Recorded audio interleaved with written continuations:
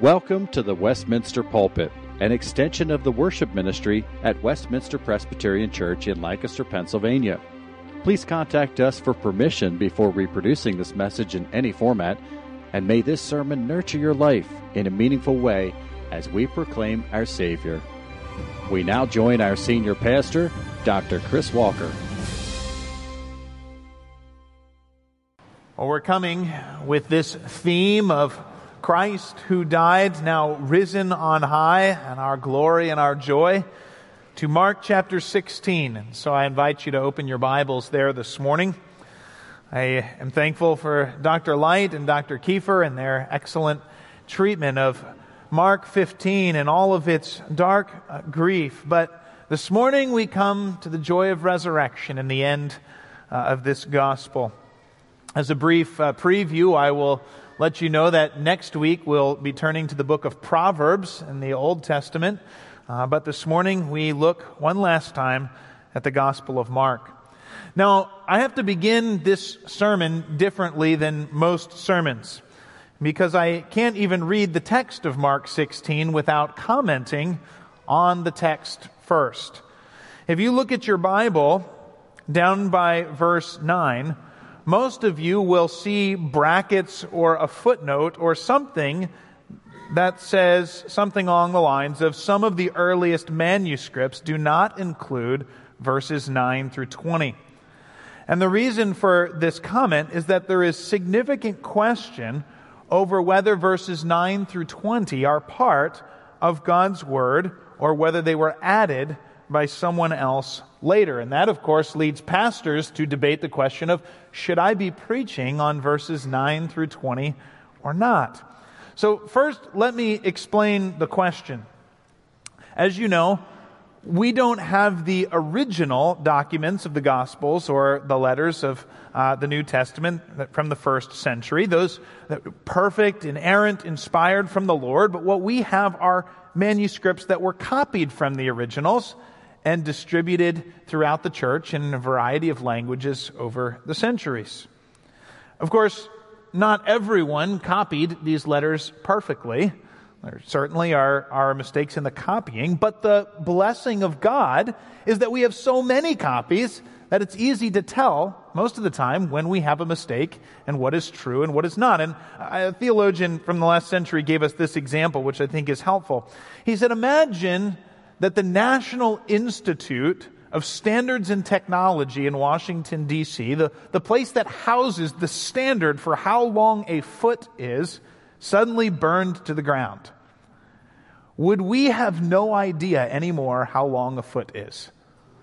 Well, no, of course we would know how long a foot is, because there are hundreds of thousands of rulers that all agree with each other all around the United States. And if you came upon one ruler that was slightly longer or slightly shorter, it would be quite obvious which one was wrong, because you'd have the 100,000 others which all agreed against the mistake. And that's something of the way it is with Scripture. We have tens of thousands of manuscripts of the New Testament, and they agree with each other. And it's very easy to tell when a mistake was made in the copies in the vast majority of cases. There are just a few places throughout the New Testament where there are questions. Most of the time with one word or a little phrase that we say, I'm not sure, is it this or is it this? And none of these cases have anything of any impact on our theology or the facts of the gospel. But there are two places here in Mark 16 and a section of John 8 where there is a bit of a longer section where we don't know for sure whether these were part of the original scriptures or whether they were added later. Well, why are these verses questionable? Let me explain this to you. The first reason is this. Most manuscripts we have of Mark include verses 9 through 20. However, the oldest manuscripts we have do not include these verses, and many of the manuscripts that do include them have a marginal note saying these were not original, they were added later, or they have an asterisk by them to sort of set them off from the rest of the gospel. Many early church writers and theologians quote these verses and show awareness of them, but others quote them and say, but these weren't originally part of the Scriptures. And so from very early in the church, within the first couple of decades, there was debate over these verses. That's the first reason why there's question. The second reason there's question, and while I'm not a PhD in Greek, I have taught Greek and read a fair bit of Greek.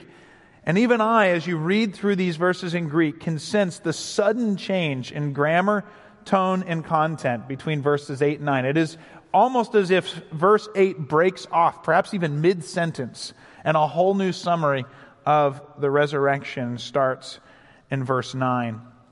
And so I think the evidence likely suggests that the last verses of Mark were lost early on for whatever reason, and that someone, a leader in the early church, probably wrote these verses about Christ's resurrection and ascension to make the testimony complete. Now, it could be wrong about that, but these are the reasons why there is question. But what I hope to do in covering this is to highlight there are only two brief sections in the entirety of the New Testament that this sort of question is there. A word or a phrase from here and there. But what I hope is that this highlights how great our reliability of our text is. That the vast, vast majority, the 99.9% of this is really beyond question because of the evidence that God has given us for the reliability of the text in front of us. That this is faithful to the Word of God as delivered by the Holy Spirit through those who wrote the Word. And so I start here to explain the note in your text and to help us understand how we're going to read through these verses, but also to highlight how reliable the Scriptures are.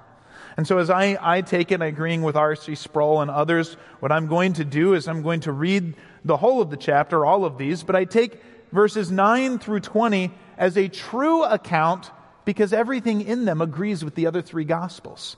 In other words, there's nothing here that is not verified by the other Scriptures. So I think we can read them and learn from them and trust the content on them. But I would not base a theological argument or doctrine on a word from or something from those verses because of the uncertainty of their originality. Fortunately, we don't have to, because God's Word elsewhere in perfect reliability gives us everything we need. All right, so end of seminary lecture, but necessary preface to the Word. Let's move on then and read the text of Mark chapter 16. When the Sabbath was past, Mary Magdalene, Mary the mother of James, and Salome bought spices so that they might go and anoint him. And very early on the first day of the week, when the sun had risen, they went to the tomb. And they were saying to one another, "Who will roll away the stone for us from the entrance of the tomb?" And looking up, they saw that the stone had been rolled back. It was very large. And entering the tomb, they saw a young man sitting on the right side, dressed in a white robe, and they were alarmed. And he said to them, "Do not be alarmed. You seek Jesus of Nazareth, who was crucified. He has risen. He is not here. See, the place where he was laid. But go, tell his disciples and Peter that he is going before you to Galilee. There you will see him, just as he told you." And they went out and fled from the tomb, for trembling and astonishment had seized them, and they said nothing to anyone, for they were afraid. Now, when he rose early on the first day of the week, he appeared first to Mary Magdalene, from whom he had cast out 7 demons. She went and told those who had been with him as they mourned and wept. But when they heard that he was alive and had been seen by her, they would not believe it. After these things, he appeared in another form to 2 of them, as they were walking into the country. And they went back and told the rest, but they did not believe them. Afterward, he appeared to the 11 themselves as they were reclining at table. And he rebuked them for their unbelief and hardness of heart, because they had not believed those who saw him after he had risen. And he said to them, "Go into all the world and proclaim the gospel to the whole creation. Whoever believes and is baptized will be saved, but whoever does not believe will be condemned. And these signs will accompany those who believe. In my name they will cast out demons. They will speak in new tongues. They will pick up serpents with their hands, and if they drink any deadly poison, it will not hurt them. They will lay their hands on the sick, and they will recover."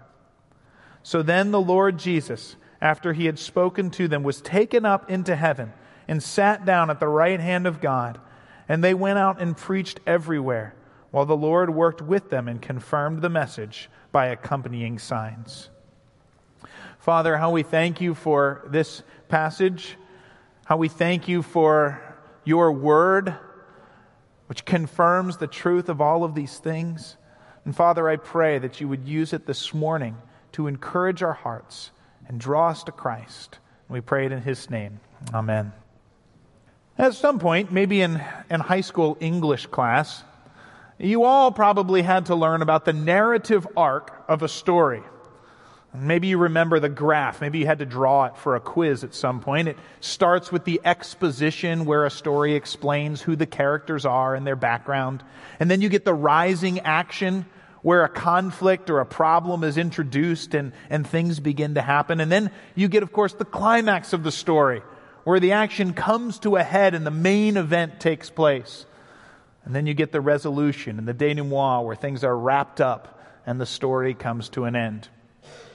Well, if you were reading the Gospel of Mark for the first time, I would think that when you came to the end of chapter 15, you would assume you had just gotten to the climax of the story. The whole gospel has been showing Jesus, and it's given foreshadows of His death, and it's shown increasing conflict with the religious leaders. And then all of a sudden you get Jesus arrested, tried, convicted, crucified, and sealed in a tomb. And you think there the action has reached its climactic point, and now we're just going to see things wrap up. But if that's what you were assuming, you would be wrong. Because it turns out that Mark 15 and this death and crucifixion of Jesus was just the preparation for the even more climactic moment of Jesus' resurrection triumph here in Mark 16. And that's the main point of this chapter, that Jesus surprised everyone by rising from the dead, and His resurrection changes everything. Jesus surprised everyone by rising from the dead, and His resurrection changed everything. Now, in our time together, I want to look at the unexpectedness of Jesus' resurrection. I want to look at the significance of Jesus' resurrection, and then I want to look at the result of Jesus' resurrection. But let's start with the unexpectedness of the resurrection, which dominates verses 1 through 8, and then, of course, those verses 9 through 14. Now, when I say that Jesus' resurrection was unexpected, I do not for a second mean that His resurrection should have been unexpected. Jesus had told His disciples multiple times, again and again, that He would rise from the dead. And if you take the content we've read here and in the other Gospels of Jesus' resurrection, everything about it happens exactly as Jesus had said it would. From His rising again, to His going ahead of them to Galilee, to His returning to His Father, all of them, all of those details He had told them. But the Gospel writers consistently convey that all of His fathers thought that His life was over. And so the things that happen in Mark 16 are a complete surprise to them. The first surprise comes from Mary, and Salome. As you open this chapter, we see these three women who, when the Sabbath was passed, went out and bought spices. If you remember in first century Israel that a day came to an end and a new day started at sundown, I think it likely that it was at sundown on Saturday night when the Sabbath was over that they went out and bought these spices. And then very early, at the dawn of Sunday morning, they went to the tomb. And apparently it wasn't until they were on their way that they began discussing the sort of obvious problem. How are they going to get that very large stone rolled away from the entrance? Maybe they were expecting a gardener or someone else for help. But what's clear is that they had two expectations. Number one, there was going to be a sealed tomb. And number two, there was going to be a 15 hours dead body inside that tomb. But in verse 4, they arrived to find the stone has rolled away. Well, that's unexpected. You know what happens when you come across a situation and something is different from what you thought it would be? And there's sort of that anxiety or that tension as you try to figure out what's going to happen. And I imagine that sort of edge tension as they walked into the tomb. But even still, I don't think they were expecting resurrection. I think they're probably thinking, well, man, maybe someone else with spices got here first and has rolled the stone away. But even more startling than the stone being rolled back, they find no body. And even more startling than finding no body, they do find an angel in shining splendor standing there. And just because there's a lot of angels in the Gospels, don't think that they were just used to seeing angels all the time. This would have been very unexpected and shocking here in the New Testament. Of course, even more startling than finding an angel is the angel announcing that Jesus, whom they're looking for, has been raised from the dead and will go ahead of his disciples to meet them in Galilee, just as he said. Now, Mark, in verses 5 through 8, piles up words to express the fear and surprise that faced these women. He says they were alarmed, they fled, they trembled, and astonishment seized them. They were afraid. Isn't it interesting that Mark doesn't say, and when they heard that Jesus was alive again, they went away rejoicing and singing praises. No, it says they went away alarmed, terrified. This was unexpected, and it overwhelmed them. Now, from verses 9 through 14, and of course everything in those verses is 100% verified and related in the other Gospels as well, we find that the news of Jesus' resurrection was just as unexpected for the 12 disciples, who responded with unbelief. The women return with the news that Jesus is alive, and the disciples don't believe them. 2 men on the road to Emmaus announce they've seen Jesus, and the disciples don't believe them. In fact, Luke's gospel tells us that even when Jesus himself showed up in the upper room to the 11, they thought they were seeing a ghost and didn't believe it at first. This is how preposterously unexpected the resurrection was for all who knew and loved Jesus. And this is significant because it helps to verify for us the credibility of the story. You know, if you were going to run the gospel story through a fact checker, if you were worried about a misinformation campaign from the disciples and wondered whether this was really true or not, this story would check out completely as true fact. You get the fact that the witnesses, the only ones who saw the angel in the empty tomb were women. And women were considered uncredible witnesses before Jewish law. You have the fact that no one here expected resurrection. Clearly the disciples and the women were not thinking of this as even remotely possible. It's not a story they would cook up and say, I know, let's propose resurrection. No, that wasn't even within their frame of reference. And then you get the fact that the response is fear, terror, and unbelief. Hardly the flattering account that you'd want to say, hey guys, this is really believable. Why don't you believe this story? No, everything about this story is not evidence of something made up trying to be convincing. It is evidence of a story relating exactly what happened, even in its embarrassing detail for the disciples in the first days of the church. Now, this unexpectedness of the resurrection, which verifies its historicity, leads to our second point this morning, and that's the significance of the resurrection. The historical fact of the resurrection of Jesus from the dead is the most important fact in all of history. And it confronts every single one of us with a choice. Either God did raise Jesus from the dead, and therefore he validated and confirmed who Jesus is and everything Jesus said. Or Jesus did not rise from the dead and he is a fraud. Those are our two options when we come to the story. And those options are significant because, as Paul explains in 1 Corinthians 15, if Jesus did not rise from the dead, then we are still in our sins and our faith is futile. We are still sinners. And this whole service of worship is a waste of our time. And giving our money to missions around the world is a waste of our money if Jesus is still dead in the grave.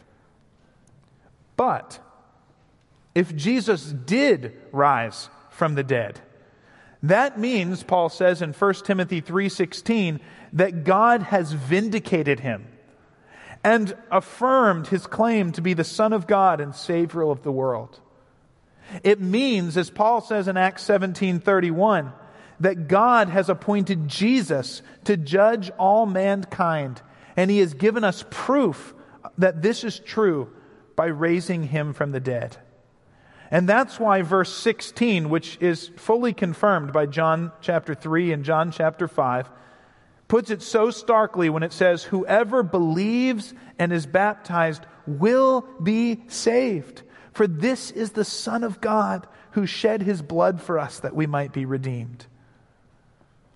But whoever does not believe will be condemned."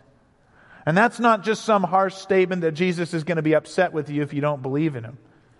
No, it is because to reject or to turn from God's Son, whom he sent as Savior of the world, whom he has appointed judge of all mankind, to reject him or to turn from him is to commit treason against the King of Kings and is to ignore the only one capable of saving sinners.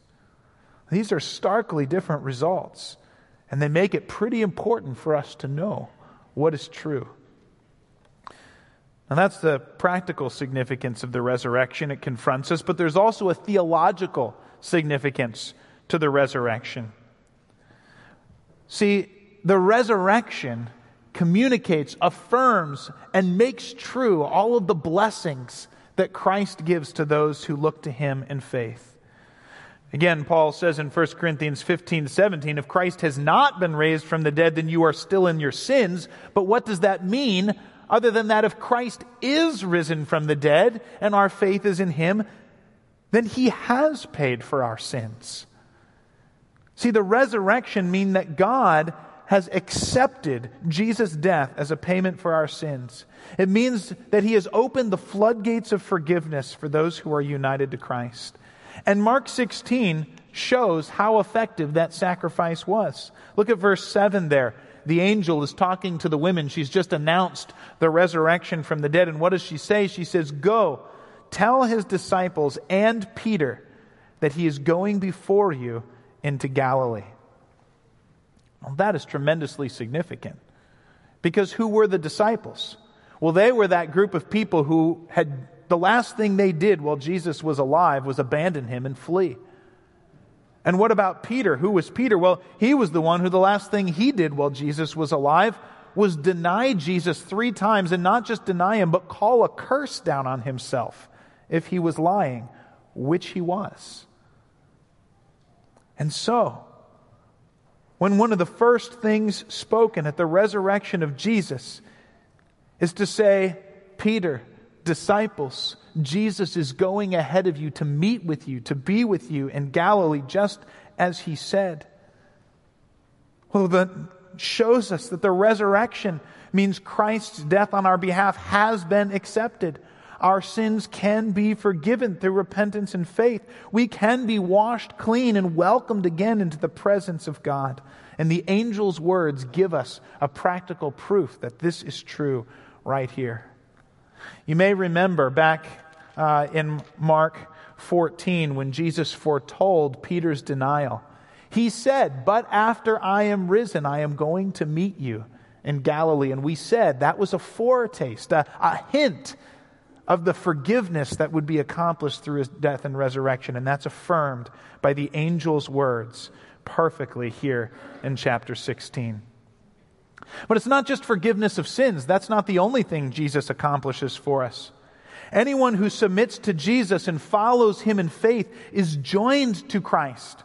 We are united to Christ because the same Spirit of God that raised Jesus from the dead, the risen Jesus sends to dwell in us as well. And that means the Holy Spirit with his resurrection power now dwells in us by faith. He it is who has regenerated our hearts. He gives us new life, makes us new again in him. And this same Spirit is the one who will raise us from the dead to live with Christ eternally forever. Paul puts it this way in Ephesians 2. He says, "But God, being rich in mercy, because of the great love with which he loved us, made us alive together with Christ. By grace you have been saved. He raised us up with Him and seated us with Him in the heavenly places in Christ Jesus. And what makes all of this possible? Forgiveness of sins, a regenerated heart, a new life, and the hope of resurrection. It's Jesus' resurrection. None of that is possible for us with a dead Jesus in the tomb. All of it is possible for us with a risen Jesus who sends His Spirit to unite us to Himself. And so once again, we see that the resurrection of Jesus is the most significant moment in all of history.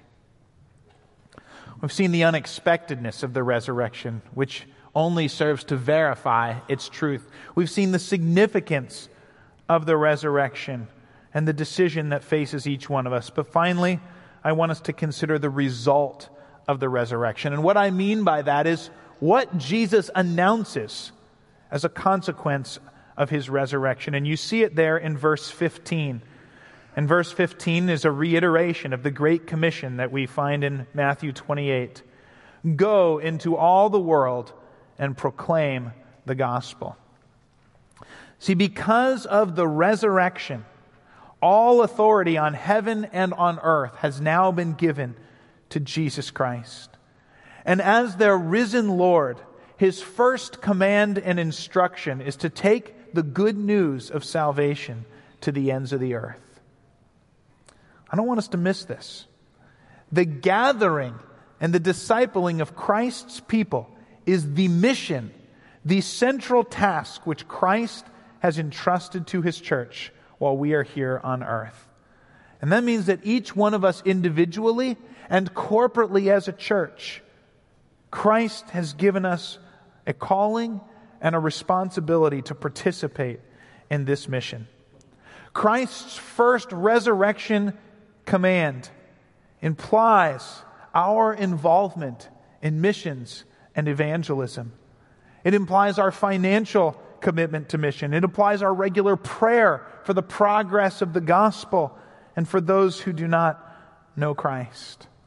That is the first thing that Jesus announces.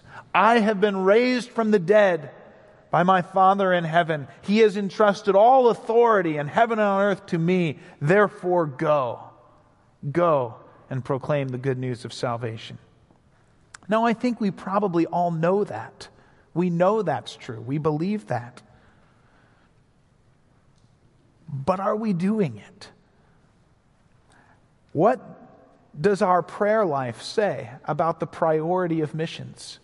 How much of our time are we giving to pray for current missionaries, to pray that God would raise up future missionaries, to pray for those who don't know Christ around us, to pray for opportunities to share the gospel? How many of us are prayerfully ready to give the answer for the hope that we have when the Lord opens an opportunity? And how often are we found flat-footed or fearful when those opportunities come? How many of us would seriously consider a call to the mission field if the Lord gave it to us? And how many of us think, no, I wouldn't want to do that? One convert to Christianity that I read recently quipped, you know, the world is much more ready to hear about Christ than Christians seem to be to talk about Him. It's a convicting statement, isn't it? And yet that is the central mission that God has given to the church. And God gives each of us opportunities to talk about His salvation if we will take it. I was so encouraged recently, some of you may have seen this because it went a bit viral online. I was encouraged by the Oklahoma University girls softball team. Now, some of you know exactly what I'm talking about when I say that, but Oklahoma won the Girls College World Series for the third straight year, the most dominant stretch in the history of the sport. And that was good enough to get a number of their players an interview in front of some ESPN reporters. Now, these three are unbelievable athletes. They haven't been to seminary. They probably don't have, educated Bible training. But these three were ready to talk about Christ. And so when one of the reporters said, what keeps you going through such a season? What gives you joy throughout such a long season? One by one, These three talked about, well, when I first earned a trophy, it turned out to be completely empty and unsatisfying. But then I came to know Christ, and He's changed everything. And then the next one talked about how this world is not her home anymore. Her joy isn't dependent upon outcomes in this life, but on the eternal hope that she has in Christ. And then the next one talked about how her joy is sustainable because she knows every day that she is playing for God, not for fans or for wins. And you went down the line, and here was an example of three girls who were ready to give an answer for the hope that they had when God gave them an opportunity. And my prayer is that every one of us will be praying regularly for those opportunities and will be ready with the answer when they come. But here's the great part. Christ's command to us is not go and figure out how to convert people to Jesus.